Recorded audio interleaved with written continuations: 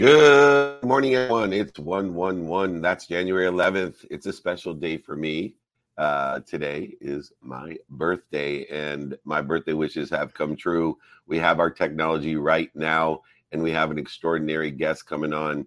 He's a repeat offender, a friend of mine, Jerome Myers, here to talk about one of my favorite things in business, the exit, and understanding how do we actually quantify the hard effort, the consistent behavior, the sea of no's to an island of yes. And he has a unique perspective, archetypes of the exit. Welcome, Jerome Myers. David, thanks for having me, man. So good to see you again. I remember having you on Dreamcatchers a couple of years ago. So it's great to come on and hang out with you in office hours. Well, you and I have a very similar perspective of the meaning that we give this world and the meaning that we give our success. And so many people don't give meaning. They're so busy working, they forget to make money. They seem to be like in Camus' The Stranger, rolling a boulder to the top of the hill just to have it roll down to the bottom again. And sometimes that lasts a lifetime. I want to talk about transformative transitions. And you create exit archetypes, which is a super helpful tool to be intentionally intentional about what we want or anticipate for the future. But before you answer that, I have a birthday wish come true as well. So, Keich from New York City, what's going on? First of all, happy birthday. Genuinely, I love you. I hope you feel all the love today, the impact that you make on the world. I hope you feel it back 100 times today.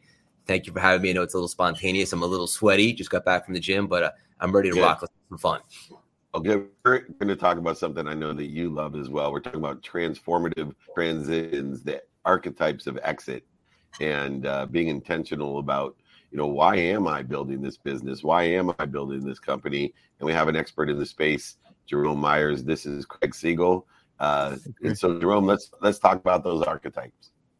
Yeah. So, Dave, we've identified 8 exits that founders go through. Most people leave being an employee and go into being chief everything officer. Some people call it CEO, and they expect the glamorous things like the Ferraris and the private jets. But really what they end up with is the trips to Staples and refilling the copier, because nobody does that in your home office. From there, they go to the next exit, which is supervising people who are actually doing the work. And that exit is one that I think is a big switch for people, because you go from doing everything to having other people do that. And so if your goal is to be the most important person in the business, you aren't going to be able to get to any type of scale.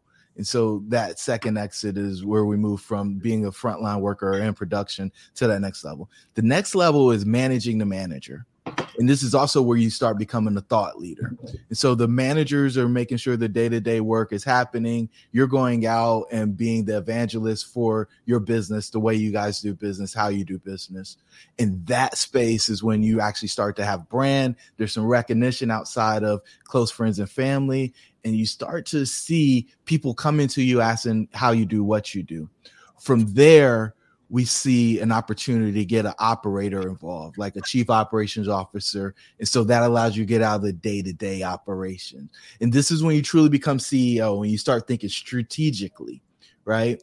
Now, this is a place where some people skip this next one, which is actually joining the board and becoming chairman of the board. I'm sure you've been familiar with people who exit the day-to-day and become chairman of the board, and they enjoy that space where they're all in strategy and basically they're a business owner versus being somebody who works in the business. This is kind of the sweet spot for a lot of people, because you still have the salary coming in and you still have the ownership. But some people don't take that step. They just go to what we call exit 6, which is the payday, right? You get the 7, 8, 9-figure exit.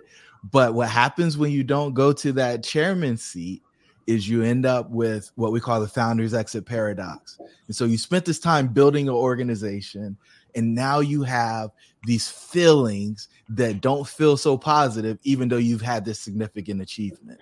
You lost your identity. You lost a lot of relationships. Most people lost all of the work that they were doing, and they lost their health. And so now they're trying to figure out what they're going to do with all this time and money on the backside of it. We'll talk about the last two just because we want to be complete. Yeah, I want to comment. Then the next one, go ahead. Craig could not have been here sooner because this is something that he and I work on, and I know where he wants to be and what he wants to become. And he's asking questions right now about this exact process. I do want to ask before Craig kind of goes into it and what questions he have, and I know he does. I think one of the things, and I've gone through these archetypes, and I'm old enough where I missed a few along the way, and I had to learn the hard way. I didn't have you around to help me. But I will tell you one of the things that happens, and I'll use Dr. Connolly from Metrex as an example. He exited for 105 million, skipped the steps of being the chairman. He sold it to GNC. And what was also there was that they changed the baby.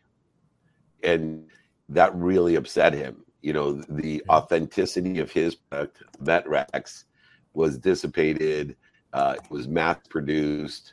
It lost, its core audience of bodybuilders and truly quality product. That to him was the biggest loss. It was a death. He said, I'm going to suffer 2 deaths in my life. And if I could buy back my company for twice as much, I would, because the money means nothing. Is that ego, or is that, a parental? How people say my company is my baby, and when it comes time to the big exit, you would never sell your baby, and that seems to be a big problem in the exit. Well, I don't think it's ego as much as it's identity. So most people, especially in the US, they introduce themselves by what they do, right? I'm the founder or owner of this company. In other countries, they talk about their hobbies and their interests, or they talk about their family. And so because we've put so much of our stake in what we do to make money, and I won't even say earn a living, what we do to make money, when that piece of us is gone, we feel that kind of severing. We feel that loss. We feel uncomfortable and disappointed as a result of that. And we go from a place that's very certain because we created it to one that's really uncertain because we're stepping into a new phase of our experience in our life and getting ready to climb that second mountain. Dave, you weren't kidding when you said this is divine and timely. This is exactly what I'm going through right now. And one thing, this isn't really a question, but maybe you just have some suggestions. We're building our company now, in the process of turning it from a business into an organization. And one thing that I've done that I think was a mistake, and I'm learning, is that I was hiring this whole time for potential as this is a good person. Let's see what they can do and have them do certain roles that maybe they're not an expert in, as opposed to hiring very intentionally with experts on what I need to get accomplished. Is that typically a common mistake? Yeah. And so in the beginning, right, if you're an exit 2 where you're chief everything officer, the first thing you want to do is just get hands on deck, and you're looking for the cheapest talent possible. Right. And there isn't a belief of anybody can do it better than you because you're the one that figured out how to do it. Right. So it's just like, all right, let me find some people who I can tell what to do. And so you're the wizard and you got helpers running around doing the stuff for you. When you move to exit 3 and exit 4, that's when people start to shift and they're like, hey, I was doing all this stuff and I was pretty good at it, but I'm gonna hire one person to do this one specific thing. I want them to be a specialist. And if they've already done it before for somebody else, it's going to help scale my organization at a much faster pace.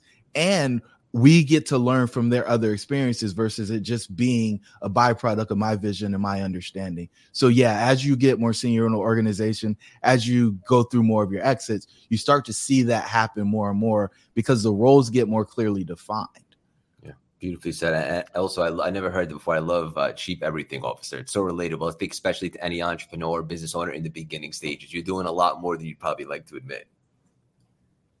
Oh, always. And having Jerome in our corner to help identify, everything is really important because you can't give up everything. And what I love about Jerome and what he's talking about is being able to pick and choose to that measure as well. There's 2 new support staff. And I know you and I are talking about this is something in the transformation of what I'm doing. It's capability of those running our business. So when we reach exit 6 or exit 5, we now have some options, whether we have developed the talent within or hired the hired gun, the experts in their field. We now have opportunity to scale by taking away some of the capabilities that people have that, number one, can be replaced by AI. I'm not talking about replacing people with AI, but actually replacing capability with AI. And then also scaling through virtual assistants. One of the things we talk about that identity in America, Jerome, that, people identify and say, I'm a doctor, I'm a lawyer, I'm an idiot. And they don't talk about their hobbies, their families, etc. I have found that, hiring abroad virtual assistants for certain capabilities that free up your talent, that allow your talent to go ahead and maximize the things that they can do. There's certain things that AI and VAs do, and they, because of their situation, they love, they're working for life, not working for luxury. Right. And so inputting, 600 pieces of data a day, AI doesn't complain. Making 60 phone calls a day, virtual assistants don't complain because they're making twice as much as they were before. They're, for the sake of what is fulfilled. Has that changed your new transformative transitions in archetypes, the ability to hire virtual assistants and utilize AI? So I think the process is the same. It's just a matter of the overhead that you're going to incur by the resource that you allocate to against the problem that you're trying to solve. So you can do more as chief everything officer, and you might be able to stay in that role a little bit longer because you harness AI. But once you start putting people in place, the AI doesn't think for itself. You still need people. And so you can help have more people be more efficient by utilizing the AI, but it's not going to replace the people. What replaces people is somebody using AI because they're able to do more things in a quicker amount of time. And real quick, as we have a couple people, not to step in front of my man, but I'd love to hear the last 2 archetype exits before we have you on our other shows. Yeah, so the last 2 is the post-exit portfolio. And so I've got a background in multifamily real estate, and there's other people who want to do venture capital and other people who are interested in just putting their money in the stock market. At the end of the day, most people are accredited investors on the backside of an exit. So they get opportunities to invest in things that aren't always regulated by the Security and Exchange Commission. And the ability to evaluate those is a very different skill set. And if a person doesn't have a strategic advisor on their team to help them go through that stuff, it's very likely that the money that they got from their exit, those proceeds, are going to be lost, right? They're going to have a good idea, and a bunch of those good ideas aren't going to work out. And so being able to have somebody who can vet those ideas and walk them through that process of making safer investments is, I think, extremely important, because the one thing that happens that I think everybody forgets when they get the big exit is that you cut off your cash flow. And so some people, the one thing that they're worried about is running out of money because they don't have new money coming in. And so they're trying to create cash flow through these investments. But if you make the wrong investments or the timing of the investments is wrong, then you end up dwindling down the money that you got. And you could end up a greeter at Walmart if you're not careful. And that's an extreme example, but it is a thing.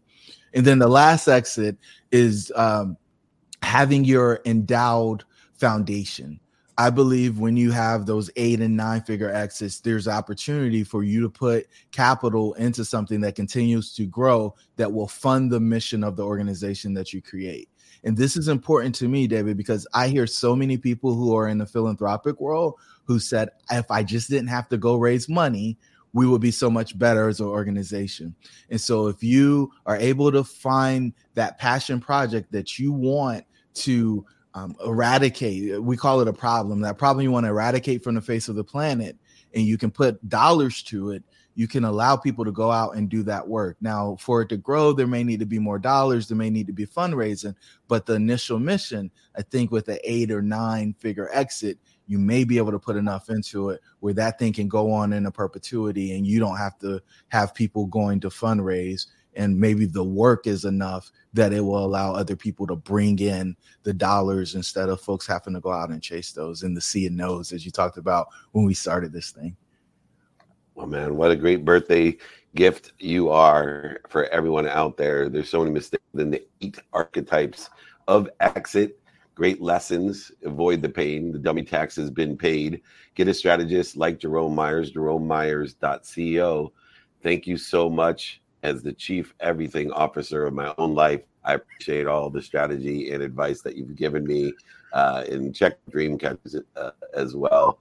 Thank you again. We'll talk to you soon. Please come back. Join us on our other shows. Jerome, thanks for having me, David. This was awesome.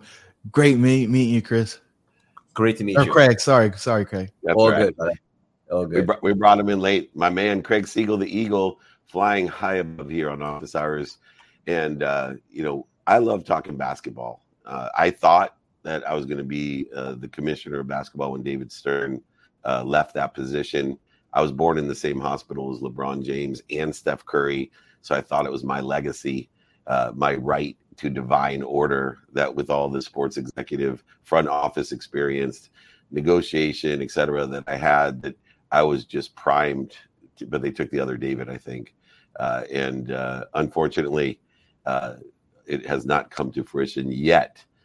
More importantly, my love for basketball and basketball legacy is always in my heart. The vice president of Keich Basketball Legacy is joining us, Katie Keich, who actually somehow, and I don't know how she does this, works with her husband. And I think that's a greater achievement than what they've done with releasing their new nonprofit and shaping the lives of men through sports. Welcome, Katie, to Office Hours. Hi, thank you, David. Appreciate you having me on. Welcome, Katie. Oh, we appreciate what you do. It's so important what you do. It's interesting. I worked on the football side of things with kids, and I used to say it's remarkable that a mom will literally go without food to pay for quarterback lessons. And not everyone out there, I think, has the right intention for the sake of what they're doing it. There's a lot of people, I think, that manipulate that, whether it be music or sports. There's a lot of people, that's why I love sports. When I got in, Lee Steinberg told me, Dave, what business are we in? I said, I have no idea. And way back then, he just said, we are in the emotional irrationality of middle-aged men. That's how we make our money. And he said there's only one place people are more emotional than sports, and that's kids. People spend $1,000 on a signed piece of paper. That makes no sense.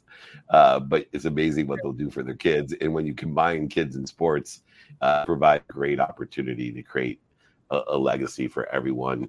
You guys have released a new nonprofit last year. Give me some of the distinctive differences in what you're doing than just selling parents on emotional irrationality to support their children's dreams. Yeah. Again, thank you so much for the opportunity to share our mission and our vision. So when I was in middle school through high school, I was on that track of wanting to play in college, wanting to play beyond college, right? And it was like blinders on. Nobody was talking about, well, what happens if you don't, or what happens if you get hurt? And I had actually got hurt junior going into senior year, came back, tried to play again and broke the opposite ankle. And it really ended my career. And I struggled to pick myself up because nobody was talking about it. And what we want to do is help these kids understand that basketball is a vehicle. I actually looked up the statistic, 0.005% go on to play into college and even beyond into the NBA and WNBA.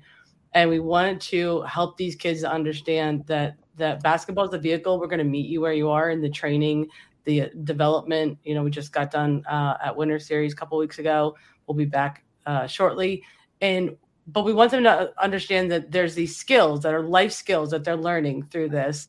And also that through that journey, they're going to need to learn how to budget their money. They're going to need to learn how to understand what NIL is. They need to understand how what they're doing today, even as middle school, high schoolers, it's going to impact them as they go into their college journeys and beyond, and helping them to really build relationships with these corporations, kind of cut out the recruiters is my vision of this, and be able to get the corporations sponsoring these kids in their journey and their training mechanism so that they can, after basketball, have a place to go, place to land and be able to be successful adults and potential entrepreneurs. Yeah. First of all, Dave, waiting on me. I love it. I'm just curious, kind of a little bit off topic, but Dave explained his passion for basketball and so forth. When did your unbelievable passion start for basketball? Yeah, I'm born and raised in a basketball family. So I've only ever played basketball. Started having a ball in my hand when I was like 3 years old. And 7th grade played freshman ball, freshman played varsity.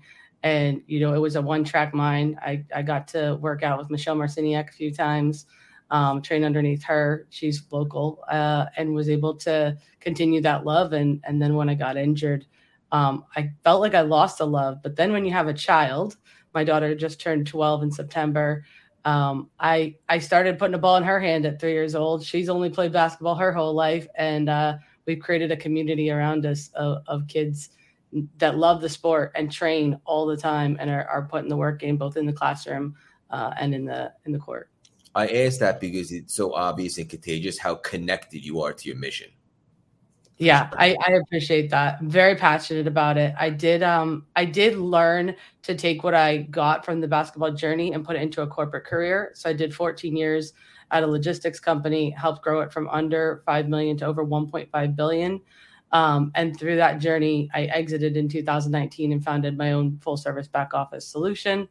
I've done the corporate grind. I've done the entrepreneurship. I want to make social impact. Love my team, love all the business that we've built together. But I am happiest when I am sitting, working with the kids, teaching them how this impacts their everyday life and what this looks like next.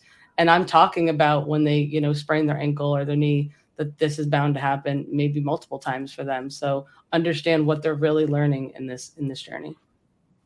It's so interesting that you say that because, I talk about a mission of empowering others like you. I know will empower others to empower others. And that's how we'll change the collective consciousness of the earth to be able to make a lot of money like you have, to help a lot of people like you're doing, and also have a lot of fun. But there is a foundation that you and I have both shared, and I think Craig as well. Closest I've come to potential was being, and I've been told by my college football coach recently, I used to say to be an average college football player, but he actually said, Dave, you were below average. And so, but that was the closest I could come to my potential. And those lessons have allowed me off the field to achieve all these things and meet the next level of being able to focus in on my mission of empowering people like you and Craig and others to empower others and change the world. Most valuable experience of my life was sports, and I wasn't that good at it. I was good, like you said, probably the 0.015% of my sport, but not that good. I've represented that good, and there's a big difference between Troy Aikman, Warren Moon, Steve Young, and David Meltzer on the field, but there's also a big difference between us off the field, and I'm proud of that. And there's a big difference of Katie Keich on the court than Sue Bird and Katie Keich, or Monique Billings and Katie Keich off the court. And, working with them off the court, they have a great ability. Most people may not know this, that women, C-level suite executives, over 90% of them played sports. Over 90% of women in the C-suite play sports. It is the most valuable teaching tool, and it's so important. you have all these different things from athletic training, teamwork, education, financial literacy. Where do you think the big shortcoming is today that your primary focus for you at the Keich Basketball Legacy program? What are you seeing is most lacking? Yeah, I think it's the talking and having these conversations, right? It's basically that everybody, I feel, still has these blinders on, and even parents, that's the other side of this, right? We talk about how we've invested in our kids, people sacrifice going out to dinner and doing other things, so they put these kids in these trainings, and it puts a lot of pressure on them. And so through the foundation, again, we want to build these partnerships, these relationships with the corporations, so they can invest and create a funnel of employable people in the future, and also have a mini incubator for those who want to learn the entrepreneurship. We want to have a podcast studio. We actually launched a podcast called Life Beyond the Ball last year. Super, super excited about it. And right away, the kids were like, oh, well, we're going to launch a podcast. It's called Life with the Ball. And so seeing the impact where they were just so amazed and wanting to replicate what we were doing just gave me that, oh my gosh, I'm on the right track of what I'm supposed to do in life going forward. We'll have to get you more guests and do swaps and really elevate the lessons and the dummy tax that have been paid to help those children. I will tell you, I do a lot of work with Chris Gardner, who did, Pursuit of Happiness. And Chris works at 2,000 different schools every year. And one thing I learned from Chris, and I know it's because of people like you, Katie, and your husband, is our bench is deep. There's a lot of shit talking about our kids today. And, I'm out there the best that I can, but mostly empowering people like you and others, because that's the way we can scale this. But the line of empowering our future, our bench is deep. And I want everyone to support the Academy, the program that you have, the nonprofit, because we got to make sure that we get enough playing time for our bench that's so deep, because our future depends upon it. And there's no better thing that we could teach our children than to take what they learn on the court and bring it off the court to save our world. Katie, keep up great work. Please reach out to us. We'd love to support you and your platform and bring awareness to what you and your husband are doing. We have many other shows, Craig and I, so we'd love to have you back. Thank you so much, David and Craig. So nice to meet you. I really appreciate having the platform this morning to share the mission and the vision. Visit KeichLegacy.org to learn more and subscribe to our newsletter. Thank you so much. Katie, thank you for your beautiful energy. Thank you. Appreciate you both. Keep it up. What an amazing, amazing leader. There's no doubt when she's like, well, $1.4 billion, this and that. I was like, of course, even though an injury stopped her from probably what would have been a really great basketball career as well, she now is doing something far more substantial and empowering than even playing in the WNBA. That's how it works, the universe, right? Yeah.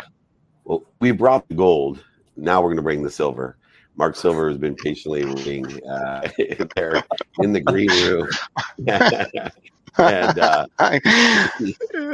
you and I share the same philosophy in life, a heart-centered life and a heart-centered business. Mind, open heart, and open hands are all congruent with one another.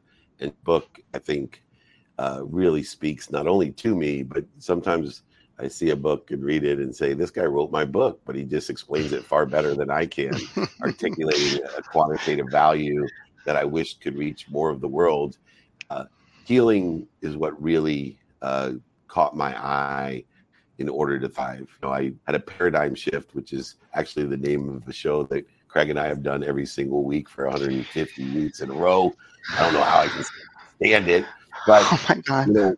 I want to talk about the book and how you shifted the paradigm from, I have to go get stuff to, what I have to do is clear the interference, the disease, and heal the toxicity in business in my life in order to thrive. It's so interesting because I come out of an activist background. In a past life, I did a lot of activism. I was also a paramedic in the San Francisco Bay Area, and I just saw a lot of suffering and a lot of pain that had been inflicted by the world of business. And it was painful for me because I grew up in the world of business. My parents had a store that my grandfather had started. He was a he was a pharmacist and sold alcohol by prescription during Prohibition, and then started a wine store in Washington D.C. And so he's the original Gary Vee. Very, yeah. It's a fun story, and so this tug in my heart's between, okay, my family is doing this wonderful family-sized business, caring for their customers. People have been around for decades, their customers have been, and then seeing how devastating business could be on the planet, on our communities, on the environment. And, in the 20 plus years that I've been helping small businesses, the thing that I see stop people the most is that they are totally unwilling to do something that is outside of their integrity. They see marketing, they see the way that businesses are acting, and they're going, if I have to do that to be successful, I'm not going to do that. And so their businesses stall. And to be able to help them to open their hearts, to find the love, not to get over their issues in business, but to find a different way that expresses love while also, getting their hands dirty, getting the nitty gritty done, getting the marketing done, paying attention to the numbers, paying attention to, how the business operates. It's a potent mix, and people often have to go through quite a lot to be able to shed their reactions so that they can approach it and find a different way of walking through. I love that. And I just wanted to clarify, when you say shedding their reactions, what do you mean by that exactly? So, if somebody has had terrible experiences being marketed to or being sold to, and then thinking that they have to do it that way, maybe even having tried it that way, they're going to have these internal reactions of, ugh, I think of, I think of a client that we had who had they had been sold something terrible. Somebody had played on their emotions, had played with their dreams, and made all these promises. And after it was all done, the thing that they had bought, which was a program that was promising them all kinds of stuff and all kinds of, to gain all these skills and to be successful. And all they had was a huge credit card bill. And they said, I'm never going to harm somebody like I was harmed. And they had such a revulsion to the idea of selling that it was very hard for them to approach it again. And so to shed that, we had to really honor it, that there's wisdom there, like that yuck was real, like somebody had messed them up, and that needed to be honored, that we didn't want them to get over it so that they could then do it to somebody else. And so often when people are witnessed and honored and seen, they can take a breath. They can slow down. They can say, okay, I wasn't nuts. This was real. Somebody really did a number on me. And there is a different way to do this. I don't have to continue the cycle of abuse. I consider that kind of selling that this person was subjected to abuse, and we can do things in a kinder, gentler, more loving way, but without losing the ability to actually connect and actually have clients land and actually have your business work. Dave, I know you have a lot to say. I just want to say I thought that was really, really, really beautiful, Mark. And I love the word honored. And I think of that, I think of healing. And we're talking about so much more than just sales right now. And it's like, if something happened that caused trauma or resistance or dis-ease, whatever the case may be, let's honor it and take what we can learn from it, and we can go about it a different way, as opposed to just maybe, putting it over there. Dave. Yeah. And Mark, the key component in heart-centered business, and people should go to Heart-Centered Business book and understand what heart-centered means in a spirit-centered way. But the key word that stands out to me, Mark, and I know it will resonate with you because I understand, where you have developed an extraordinary mindset, heart set, and hand set, is the word the way. So I study the Tao. I study the Tao every day. I study Wayne Dyer, who actually his name means lighting or illuminating the way. The Tao means the way. And you have really illustrated and exemplified what people's problem is with hurt, is that, if you take a book publisher, for example, talk about taking advantage of emotion. That happens to so many different people who have written books. They take advantage of it, and it stops people from writing books, and people from selling or giving away their books, whatever it may be, because of one person hurt people, manipulate people. And Yes. This idea of the way, what I hear you saying in a heart-centered way is that it's not the way, the no way when we're hurt or fail. It's the way and then a better way. And the wisdom and the faith are what shorten the distance of resistance when the way that we are progressing is not the best way. How do we get people to get away from no way and get back to the way? I love that. I think that, like what I just did, I think is one of the most important steps. So many people talk about this, and it's true that we need to pause. When we've been hurt, if we can stop and pause, that is the biggest, to be able to take a breath, to be able to remember. One of the questions that I ask our clients quite frequently is the question, is love available even here? And I really encourage them to ask that question in a sincere way, because, our mind will say, well, of course, the right answer is love is available. But when we've been hurt, we're not sure. We're not sure that love is really available. And when we start to ask this question in a real way and slow down, one of the things about our culture is that it encourages us to move faster and faster and faster, which, I've found some of the fastest movement that I've taken is by slowing down and finding my feet where they are and finding my heart where it is and being able to take a look around. And when we ask that question, is love available even here? Then we begin to wonder, is love? Where is the love?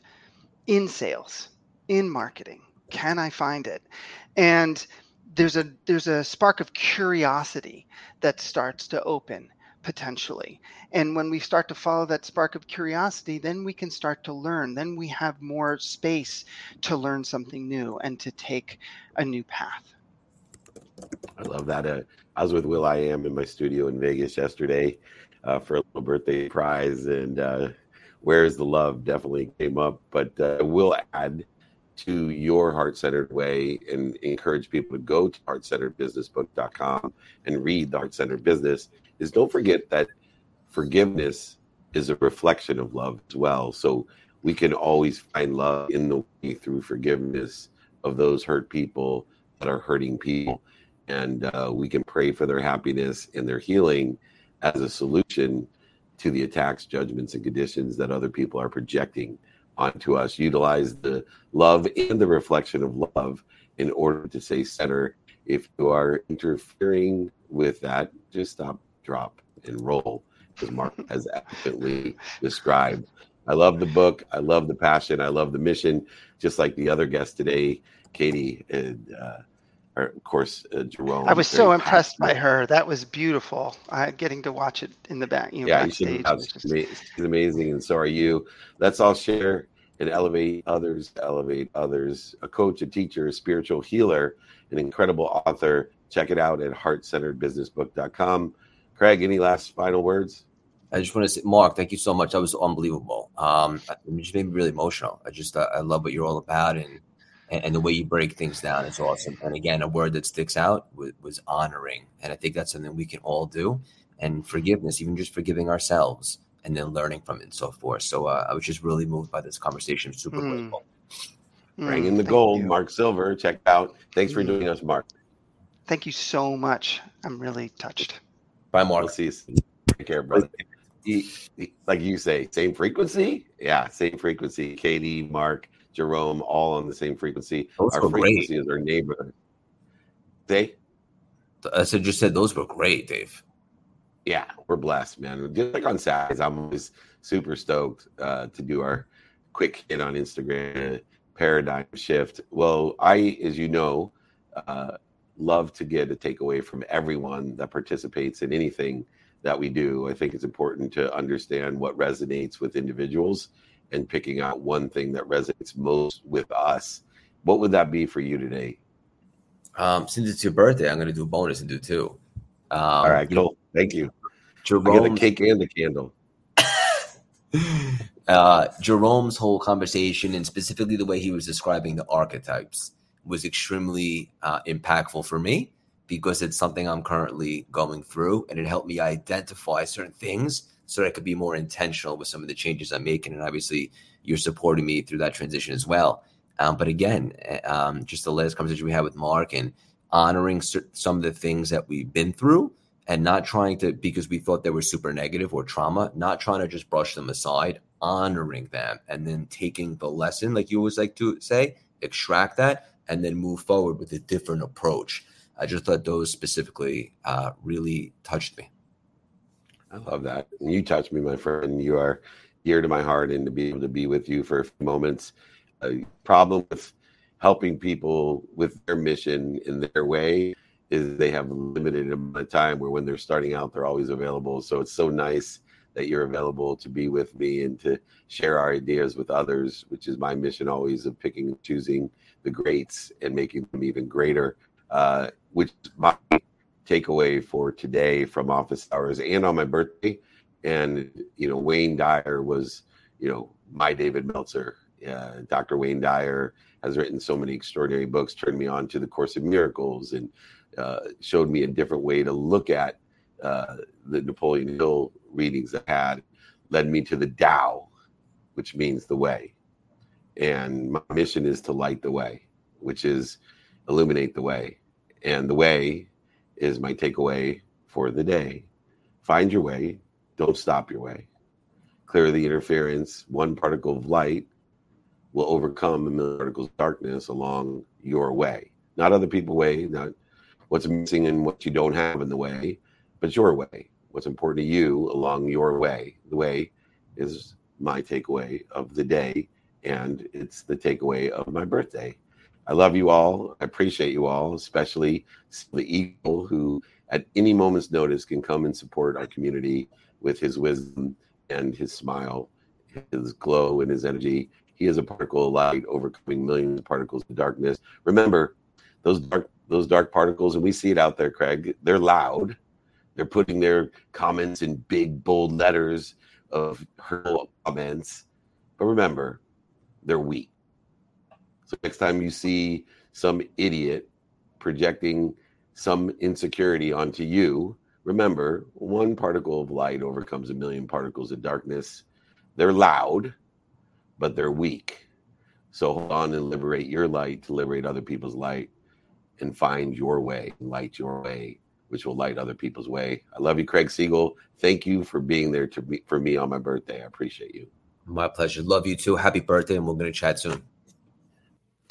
See you later.